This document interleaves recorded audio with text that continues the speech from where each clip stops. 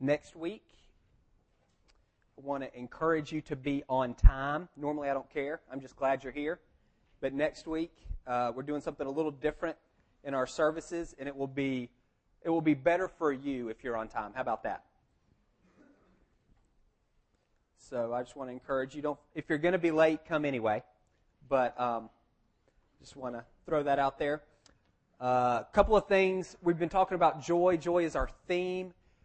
Joy is a delight in your life that runs deeper than pain or pleasure. Joy and happiness are not the same thing. Happiness is an emotion that's almost always tied to external circumstances. Happiness is wonderful. There's nothing wrong with it. If you're happy, most likely you're joyful as well. But God never commands us to feel. Joy is not a feeling. Again, it's this state of delight in your life that is true regardless of your external circumstances. So you can be, if you're happy, you're most likely joyful, but you can be joyful without being happy. We're actually commanded to be joyful in the Bible in several different places. Paul says to rejoice in the Lord always. He says always be full of joy. Jesus says He came that we would have the fullness of joy. One of the fruits of the Spirit is joy. So we want to be people of joy, and that's one of the reasons that we're focusing on this during Advent, but I don't want you to confuse joy with happiness. So this week I want to look at logistics. I don't know if that's something that you think about when you think about Christmas. If logistics is, this is the definition, a detailed planning and organization of any large, complex operation. For some of you, your Christmas fits right in that. It's large, it's complex, and there's a lot of work that goes in. You've got a special Christmas calendar. You've got Christmas folders. You have Christmas boxes.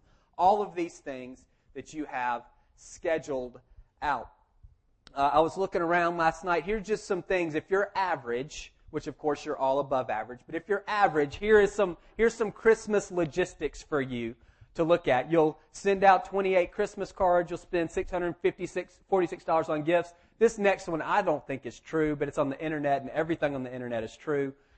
Walk 5 miles from the parking lot to stores. I don't know where you're parking if that's what you have. 15 hours shopping. The average person gets elbowed 3 times in the shopping process. 3 hours gift wrapping. That's why they have those little bags, just so you know. When Santa comes to our house, he does not wrap anything. So that saves us some time. 15 hours at parties, family gatherings, 7 hours traveling, 7 hours preparing your Christmas dinner. 3.5 hours shopping, 3 hours and 42 minutes in the kitchen, and it takes 30 minutes to eat it. So there's your bang for your buck on Christmas. So those are just some of the details that you're organizing. If you need a plan, some of you are schedulers, a plan would help you execute Christmas better. This is a survey of 4,100 people. It was commissioned by Jarlsberg. That's a cheese company. I'm not certain what their dog in this fight is, but here's a typical Christmas schedule. According to these 4,100 people, you get up at 7:55. Those are people without young children. 8:19 open presents. I don't know what they're doing for that 20. At our house, there's not a 26-minute gap between getting up and opening presents. Eating breakfast, that's about right. It takes half an hour to tear through everything. You see the first chocolate munch. You see the first fight there at 9:58 a.m. Then you've got the telling off of the kids. So that first fight is with your spouse because you're fighting with your children an hour later. That's most likely when you can't open the packaging. Somebody forgot to buy batteries for the toy. At some point, that's where those fights come in. You see the first alcoholic drink. Don't quite make it till noon. None of you do that, of course. Christmas dinner, 3:24. We know that's only going to last for half an hour anyway.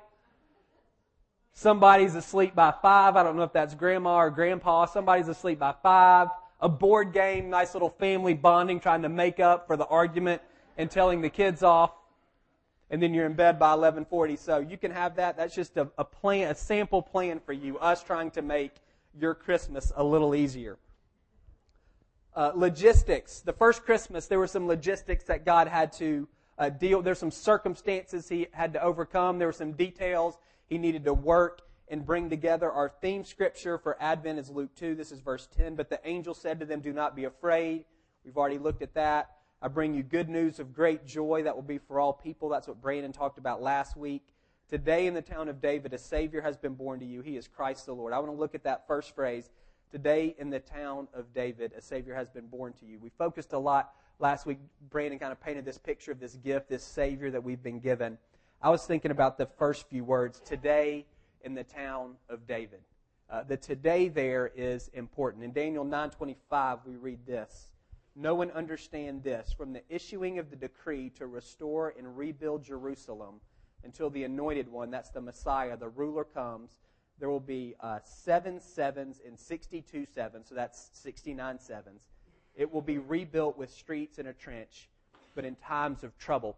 The Jews understood this verse in Daniel to be a prophecy concerning the timing of the Messiah's coming. The anointed one, the Messiah, would be in 69 sevens. A 7 they understood to be a period of 7 years.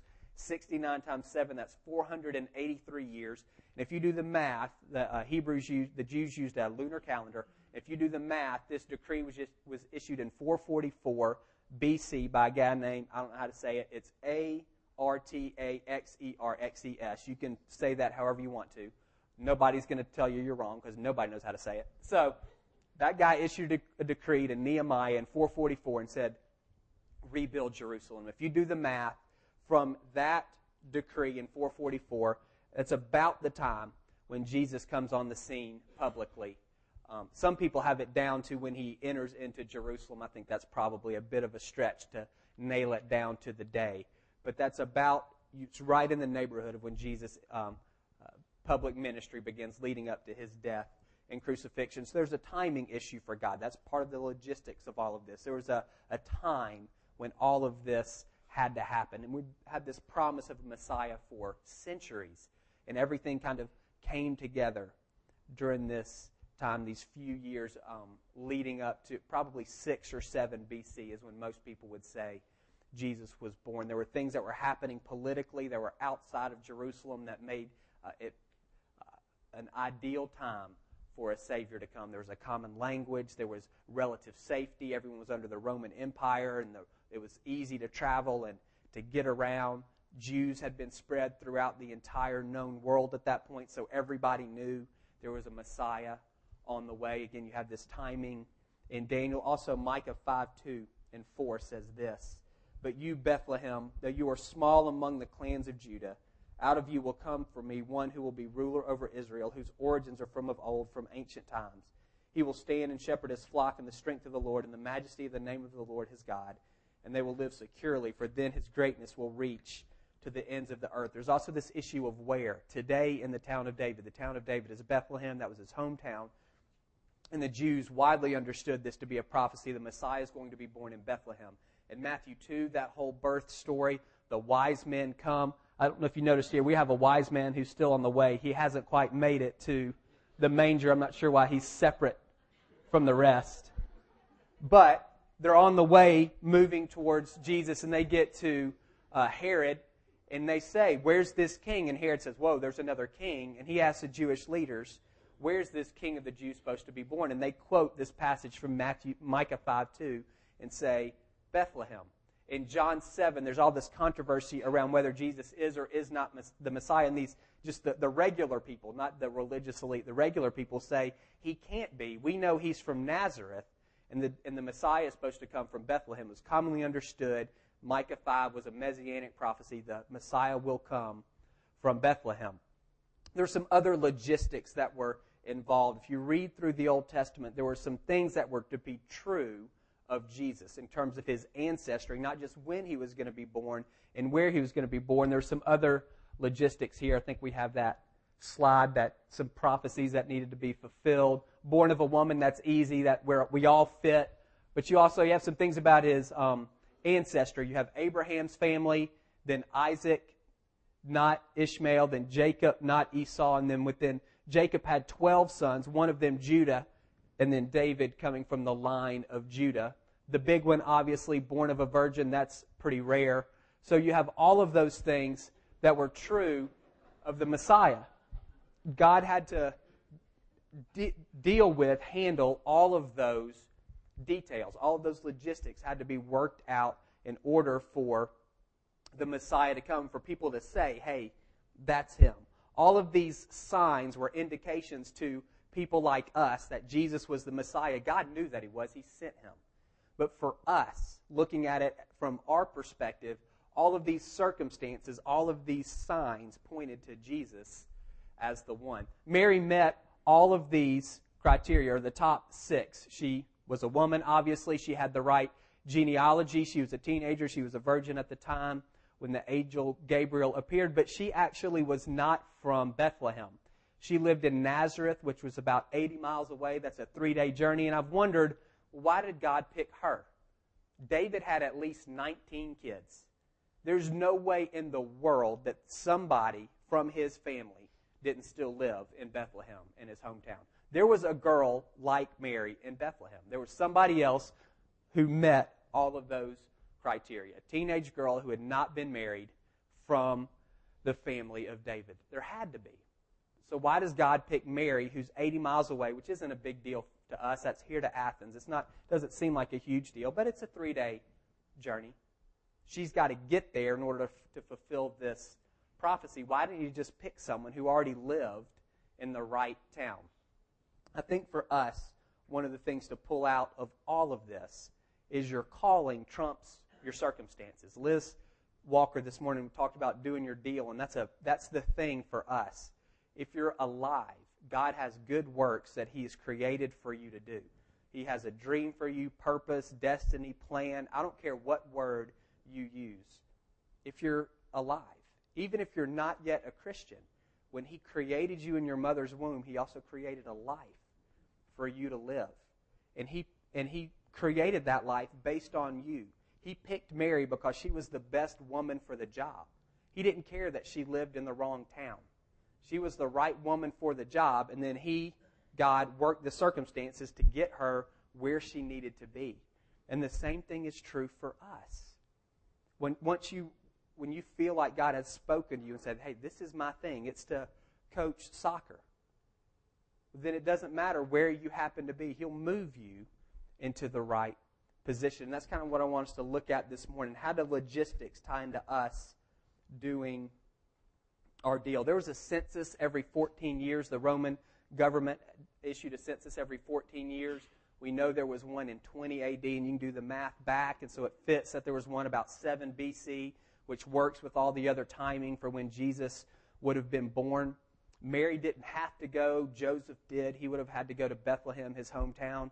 But Mary went, and I don't know why she went. I don't know if she went because Joseph was afraid of leaving her, because she's an unwed, pregnant teenager, and that's dangerous in that society. She could have theoretically been stoned for that. So if he wanted to keep her close for her own safety, I don't know if she was about to pop, and Joseph said, we got to get, you got to stay with me because this baby's about to come. Kind of the picture that she walks into Jerusalem the night of the delivery. There's not really anything scriptural to back that up. We don't know.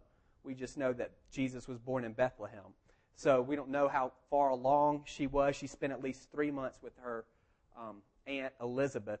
So somewhere in that second, third trimester, they go to Jerusalem. And again, Mary doesn't have to. I don't know if they fought about it. I don't know if Mary insisted. My assumption is that they knew these prophecies. Joseph would have. He was a devout and upright man. Everything we know of Mary, she was a woman of faith. They took seriously when this angel Gabriel appeared to them and said, hey, here's the deal. Mary, your deal, you're going to be the mother of God. Joseph, your deal is you're going to stand next to her. All of this is good. All of this is coming from me. And if you go back and read what the angel says, particularly to Mary, it's very specific, very clear language indicating this is the Christ. This is the Messiah. And I wondered during that time if they talked about it and said, we know this kid, he's got to be born in Bethlehem. That's what Micah says. And if I take seriously what this angel said to me, I got to get there. So you're going, so I'm coming with you. I don't have to, but I'm coming with you. And then she gets there, and there's no place for them to stay. And that doesn't deter them because they know this is where we need to be. So they go have Jesus, probably not in a stable like that, probably something more like a cave. They find a cave, and that's where Jesus is born. They don't allow the fact that there's no guest rooms, there's no space for them to keep them from fulfilling what they know to be their deal. So for us, many of you know, if I said, tell me, what's your Ephesians 2:10? What are the good works that God has created for you to do? There's clarity for you in that. Gabriel has not appeared to you. He's most likely not going to appear to you. If you're waiting on that, you're going to be waiting a long time. But you have a sense. You can write it down on an index card and with at least 85-90% certainty say, this is what God has called me to do. I don't know exactly what it looks like, but I have a strong sense these are my good works. And then in the Christian world, what we begin to do after that is we start looking for signs. And signs can be very tricky for us to interpret. My opinion is signs can only be read accurately in retrospect, which means they're not helpful in the moment, because you don't know which way they're pointing. Some signs look like this. These are theoretically all... That's a road sign somewhere. But that's how some of you feel. You're trying to read the circumstances in your life. What else do we have? That's how you can't go anyway. You can't go forward, you can't go backwards, you can't go left, and you can't... What are you supposed to do? You know, we talk in the church all the time about red lights and green lights. This is an intersection in London. Let's see. Good luck with that. What? But this, again, for some of you, life-wise, that's how you feel. If you're thinking about one slice of your life, it looks green, and another it looks red. You've got flashing yellows. And this is where many of us wind up with God. We feel like this, and it's just confusing. And we feel like we're just going around this circle. We're getting some information. It's not working out. We're apologizing. Maybe God's apologizing. It doesn't work out. And we get frustrated. One of the greatest enemies of joy is frustration. I will say this kind of absolutely. If you're frustrated, joy is deeper. We just said it's delight in your life regardless of pain or pleasure. But frustration erodes joy. The more frustration you experience in your life, the more difficult it is to live joyfully. And one of the things that can cause frustration is feeling like you're just walking around in a circle. You're trying to figure out, God, I'm trying to get from A to B. I know the thing that you've called me to do. I'm trying to get there. And feeling like you can't, that can be incredibly frustrating. For some of us, we're like Mary, very clear. You're going to be the mother of Jesus. He's not saying that to any of us. You're going to be the mother of God. And she knows, well, that's just an issue of geography. I've got to get from Nazareth to Bethlehem, and here's the way. Easy for her. It was just a matter of her making a choice to do that. Whatever she had to say to Joseph to get there, the difficulties or whatever of traveling, but it was easy for her to go from A to B. Some of you, something with medicine. You're going to be a medical missionary. You're going to be a doctor in underprivileged areas. You're going to find the cure to cancer. Like, that's your deal. Then go to medical school. That's easy to get from A to B. Just go to med school. You have to. God is not going to download all of that information into you while you sleep. You've got to go. You've got to study. You've got to work. You've got to intern. You've got to be a resident. You've got to do all that stuff. That's the path for you to doing your deal. If you feel like your deal is in another country, then go to another country. Use your vacation and visit. Develop contacts there so when you go, you have somebody to connect with. There's a couple of times in the Bible where God picks somebody up and puts them somewhere else. It's probably not going to happen for you. I've never heard of that happening for anybody transatlantically, where they go to sleep in Marietta and they wake up in Kenya. Never have I heard that. You're going to have to go. Those are easy things. If you feel confident, this is my deal, and you can see how to get from A to B, then you have a responsibility as a child of God to do what's in your power to get from A to B. Mary had to saddle up the donkey and go. That was her responsibility. She knew the baby needed to be born in Bethlehem. She's in Nazareth. It's not a spiritual equation. It's geography. It's logistics. And for many of us, that's where we get stuck. We're looking for something more supernatural, maybe. And it's just simple. It's a matter of logistics, of circumstances, of moving forward. Just get on your donkey and go. You know how to get from A to B. So start walking and get from A to B.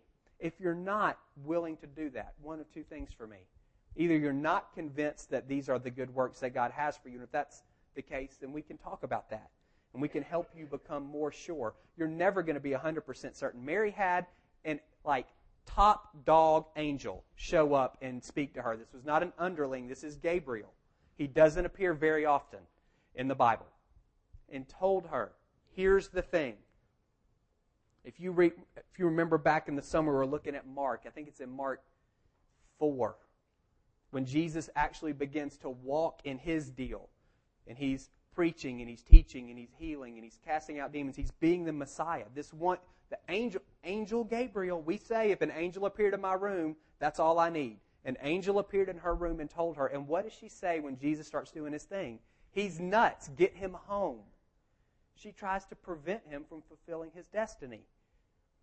There's never 100% certainty for any of us. If that's what you're looking for, you're never going to be there. But if it's still too murky for you, if you're not willing to make the choices, then maybe you're not convinced it's the thing. And let's talk about that. Or you're being disobedient. Those to me are the only two choices.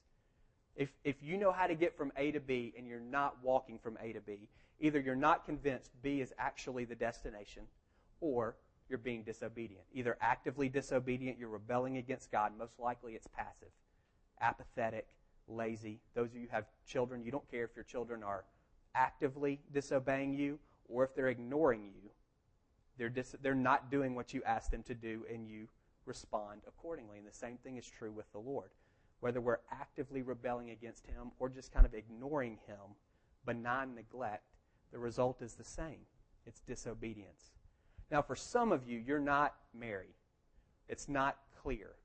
Things are much murkier for you. You might have an idea, but it's not. You can't see how to get from A to B. And that can be extraordinarily frustrating as well. If you're Mary, your frustration is self-imposed. It's because you're unwilling to take the necessary steps. And so that frustration you're feeling is a result of your own unwillingness to get on the donkey and go to Bethlehem. And if you'll do that, that frustration will begin to ease, and you'll begin to experience joy at a greater level. But for others of you, you're more like Joseph, not Mary's husband Joseph, but Joseph in the Old Testament. Things are murky, and the frustration you feel it's because you don't feel like God's doing a very good job of communicating. Things are not very clear. I'm going to try to move through this really quick. So Joseph is the 11th of 12 children of Jacob. Jacob has 12 sons. Joseph is 11th, and he's the favorite, and it's obvious that he's the favorite. If you're a parent, I would say probably if you have a favorite, don't make it quite so plain to your other children as Jacob does for Joseph. He gives him a coat that's made of this ornamental fabric, so everybody knows. It says Israel loved Joseph more than any of his other sons because he'd been born to him in his old age. He made a richly ornamented robe for him. When his brothers saw their father loved him more than any of them, they hated Joseph and could not speak a kind word to him. Joseph is 17 at this point. He has a dream. He tells his dream to his brothers, and they hated him all the more. He said, listen to this dream. Again, probably not the wisest thing to do if you know you're already the favorite. Don't tell your brothers this dream. We were binding sheaves of grain out in the field when suddenly my sheaf rose up and stood upright while yours gathered around me and bowed down. Awesome. His brothers said, do you intend to reign over us? Will you actually rule us? And they hated him all the more because of this dream and what he'd said. Then he has another dream, same thing, except this time his mom and dad bow down to him, and he tells them that as well. His brothers don't enjoy him at this point. They're off tending flocks. Jacob says to Joseph, go check on them. They go, they see him coming, and they say, let's kill him. And then we'll see about those dreams. We'll see who bows down to who. So Joseph shows up, and then Reuben, the oldest, says, you know what, it's not going to be good if we kill him. They throw him in a pit. Reuben has this idea. He doesn't tell anybody to save him. Another one of the brothers kind of has a similar idea, but they're unwilling. They don't talk about it. It's just on their own, they kind of have this idea. A group of slave runners comes by, and they say, hey, listen, rather than killing him, let's just sell him to these guys. It's not going to be good if his blood is on our hands. They sell him to a group of Ishmaelites for 20 pieces of silver. He winds up in Egypt. Now, Joseph had been taken down to Egypt. Potiphar, an Egyptian who was one of Pharaoh's officials, the captain of the guard, bought him from the Ishmaelites who had taken him. The Lord was with Joseph, and he prospered, and he lived in the house of his Egyptian master. When his master saw that the Lord was with him and that the Lord gave him success in everything he did, Joseph found favor in his eyes and became his attendant. Potiphar put him in charge of his household, and he entrusted to his care everything he owned. So Joseph, he has this dream, all of his brothers bowing down to him. Pretty quick after that, he winds up in a pit and sold into slavery. It was murky. What exactly is this going to look like? Probably not that. It's probably not what you're thinking.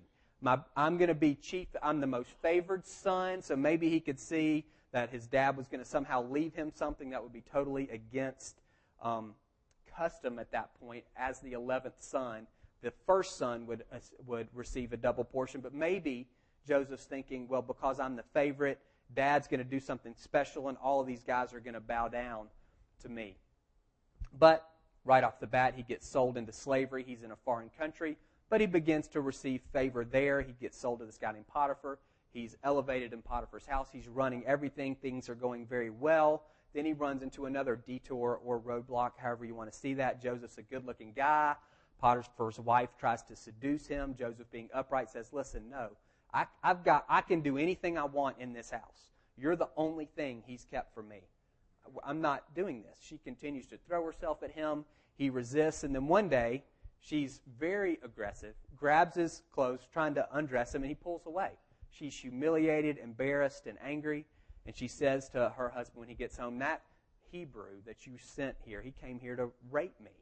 Potiphar, of course, is going to believe his wife over a foreign slave, throws Joseph in jail. So Joseph's master took him, put him in prison, the place where the king's prisoners were confined. But while Joseph was there in the prison, the Lord was with him. He showed him kindness and granted him favor in the eyes of the prison warden. So the warden put Joseph in charge of all those held in the prison, and he was made responsible for all that was done there. The warden paid no attention to anything under Joseph's care, because the Lord was with Joseph and gave him success in whatever he did. So you see a similar story. So we have, again, this dream. That was Joseph's deal. In some way, his brothers are going to bow down to him. I don't exactly know what that looks like. He's saying as a 17-year-old, so he tells his family. They totally take it the wrong way, sell him into slavery, not a step in the right direction. Things are going well in Potiphar's house. He's beginning to be elevated in that place. Then he's falsely accused of rape, thrown into jail. Again, step in the wrong direction. He's in jail. Two of the members of Pharaoh's court, a cupbearer and a baker, are put in jail as well. They've displeased Pharaoh. Joseph connects with them. He sees one morning that they're upset. Why are y'all upset? We had dreams and we don't understand them.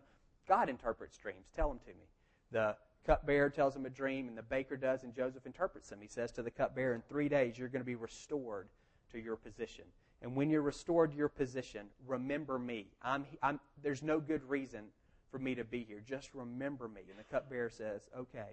And he says to the baker, sorry, 3 days you're going to get your head cut off.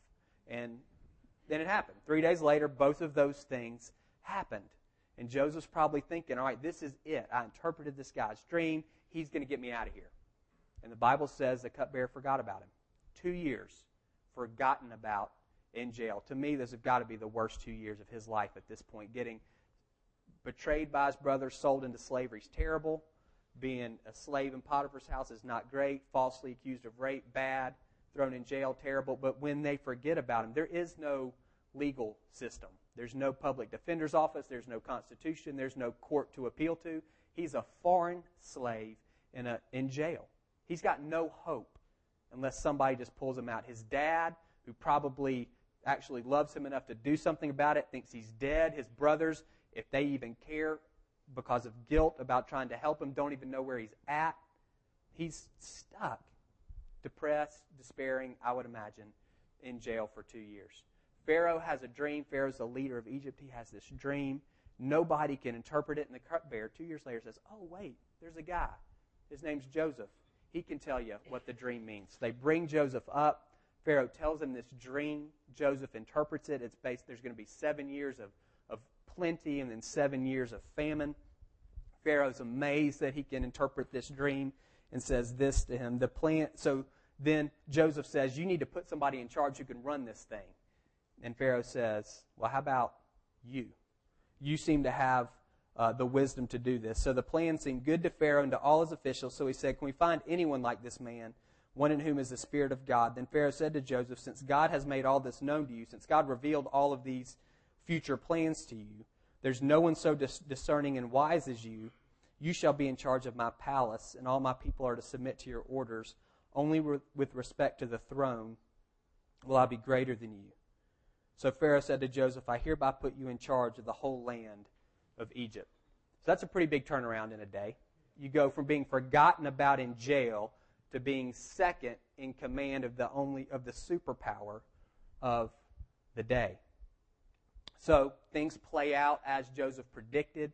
There's 7 years of plenty. He harvests and stores a whole bunch of this extra grain. In 7 years, there's a drought. There's a famine. People begin to come to him and say, hey, can you help us? He's distributing grain. Jacob, who's in Canaan, hears, hey, there's grain in Egypt, and he sends his 10 oldest. He keeps Benjamin home. He sends, who's the youngest, he sends the 10 oldest to Egypt to get grain. And this is chapter 42, verse 6. Now Joseph was the governor of the land, the one who sold grain to all its people. So when Joseph's brothers arrived, they bowed down to him with their faces to the ground. That's the fulfillment of the dream. Now, let me try to step back here. There is no land of opportunity at this point. If you're a 17-year-old son of a shepherd in Canaan, then you're going to be a shepherd in Canaan. That's it. The only question is, how much of the flock of your dad are you going to get? How much of his stuff is he going to leave you? Nobody goes off to college and gets a job and moves away from home. Like, you don't do that. Who your parents are, that's who you're going to be. Period, dot, the end. There's a logistical problem here. God says, Joseph's my man. He's the one that I need to save his family. Remember, that was the family line for the Messiah. It's through through Jacob, not through Esau. So God's got to save them through this famine 20 years in the future. He sees Joseph and says, that 17-year-old kid, he's the one that I want. But there's a problem. He's a 17-year-old kid who's a shepherd in Canaan. Egypt is running the show. So how do I get a 17-year-old shepherd's kid into a position of power and influence in Egypt so that he can save his family? And look at the path he takes. Well, you know what? First, I got to get him to Egypt. So how do I do that? Why don't we get him sold into slavery? I'm not saying God did that. I'm saying God used that. All right, so now we get him to Egypt. We get him into somebody's house. He's getting some skills. To be a shepherd is wonderful. It doesn't teach you anything about running a country. The skills that Joseph is going to need administratively to handle this grain program for an entire nation. It's a massive, massive amount of information that he's going to have to gather that you don't get tending sheep. So let's put him in charge of a house, and let's see how he does with that. And he does great, and that's wonderful, but how do I get him from Potiphar's house, who at least is an Egyptian, to Pharaoh's house? There are no job openings posted. That's not how things work. So how do we get him there? How about this? Let's get him into Pharaoh's house, which is jail at this point. At least we're getting him closer to Pharaoh by putting him in jail. How do we get him in jail? Let's falsely accuse him of rape. I'm not saying God inspired her to do that. I'm saying God used it. Then he's rubbing shoulders with people who do know Pharaoh. Potiphar most likely didn't. Now he's rubbing shoulders with people who actually are in Pharaoh's world. Well, how do we get him from jail to here? Let's interpret these dreams. That's a skill that at some point may come in handy. But it's not going to come in handy now because the famine is still 9 years away. And if the cupbearer says to Pharaoh the day he gets out, hey, there's this guy who can interpret a dream, you know what Pharaoh says? I've got dozens who can interpret dreams. How many do you want? I don't need another. That's what I pay these men to do. They interpret dreams for me. You got to wait. He has to wait for 2 more years. We see it, it's just 2 years. Hang in there. For Joseph, he doesn't know. He can't flip the page. It's his life. And then 2 years later, we get him from here to Pharaoh when nobody else can interpret the dream. When Pharaoh is desperate and is willing to say, not just, hey, you got the dream right, why don't you run the show? It's not enough just to know what's going to happen. Pharaoh actually puts him in charge of the program so that God's able to use Joseph to save his family. If you read ahead in Genesis, his whole family, all 70 of them, come to Egypt, and they get set up in the best part of the Egyptian countryside. And that's where they stay until Moses leads them out 400 years later. It's a pretty amazing story from our perspective. If you're Joseph, it's 13 years of HE double hockey sticks for him.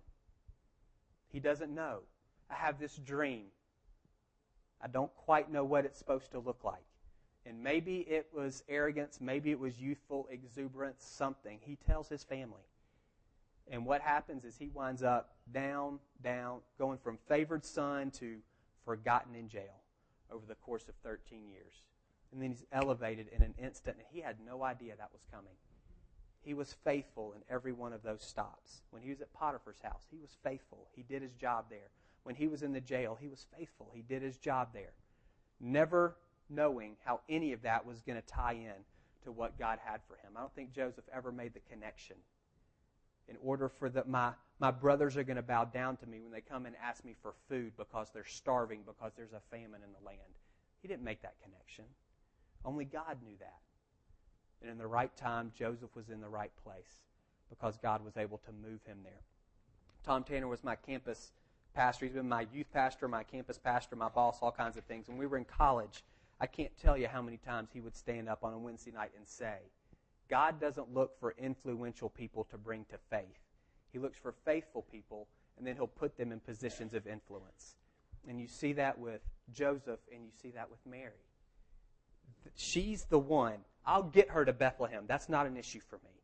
She's the one. He sees in Joseph, he's the guy. I'll get him to Egypt, but he's the guy that I want. And the same thing is true for you.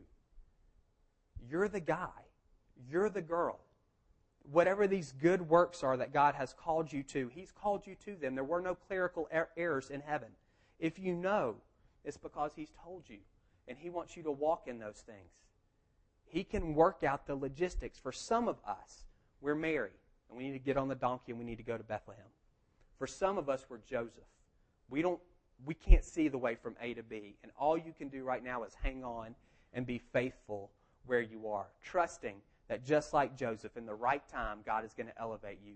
The skills and the experiences and the character shaping that's going on in jail or in Potiphar's house or wherever you happen to be is going to be necessary for where he is eventually going to place you.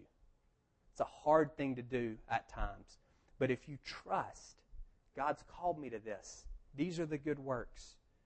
It's easier to have joy in the midst of some of that uncertainty. Let's pray.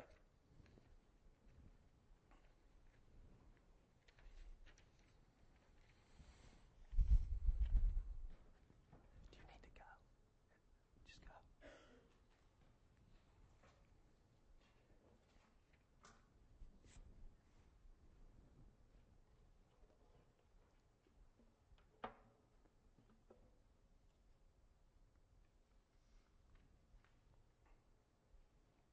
Lord, I do thank you for every man and woman in this room. And I thank you that when you were knitting them together, you were creating a life for each of us. And for some people, they know. It's clear. And God, my prayer for them is that they would move from point A to point B, whatever the factors are that are within their control. God, that they would do what's necessary to align their life with your calling upon their life. Fear would not get in the way. Logistical concerns would not get in the way. And God, I know there are others, and this is salt in a wound because they don't know. And every time we talk about it, it just highlights to the fact, I don't know why I'm here. I don't know what the good works are. It's murky at best. And my prayer for them, one, is for clarity. God, that you would speak more clearly. And then secondly, God, I would pray, wherever they find themselves, that they would be faithful in that situation. They would not grow frustrated. They'd not throw in the towel. They wouldn't quit. They wouldn't despair. They wouldn't gripe and complain, God. That they would trust, even if they feel forgotten in jail. At the right time, you're able to move them into the right place because they're the right person. In Jesus' name, amen. We're going to close with communion. And I ran a little late, so our worship guys are up the street for common ground. So we're going to have communion without music. Y'all can do that, right? Actually, why don't you play a little CD softly in the background? So if you're helping with communion, y'all come forward. This is how we take communion at Stonebridge. You'll come up by row, break off a piece of bread, dip it in the juice. We're going to have ministry teams up in the corners, and we will love to pray with you. If anything I shared today, if that stirred your heart in some way, we would love to pray with you about that. If you have something else going on, pray with you about that as well. A couple of weeks ago I said, write on a card the areas of your life where you want to see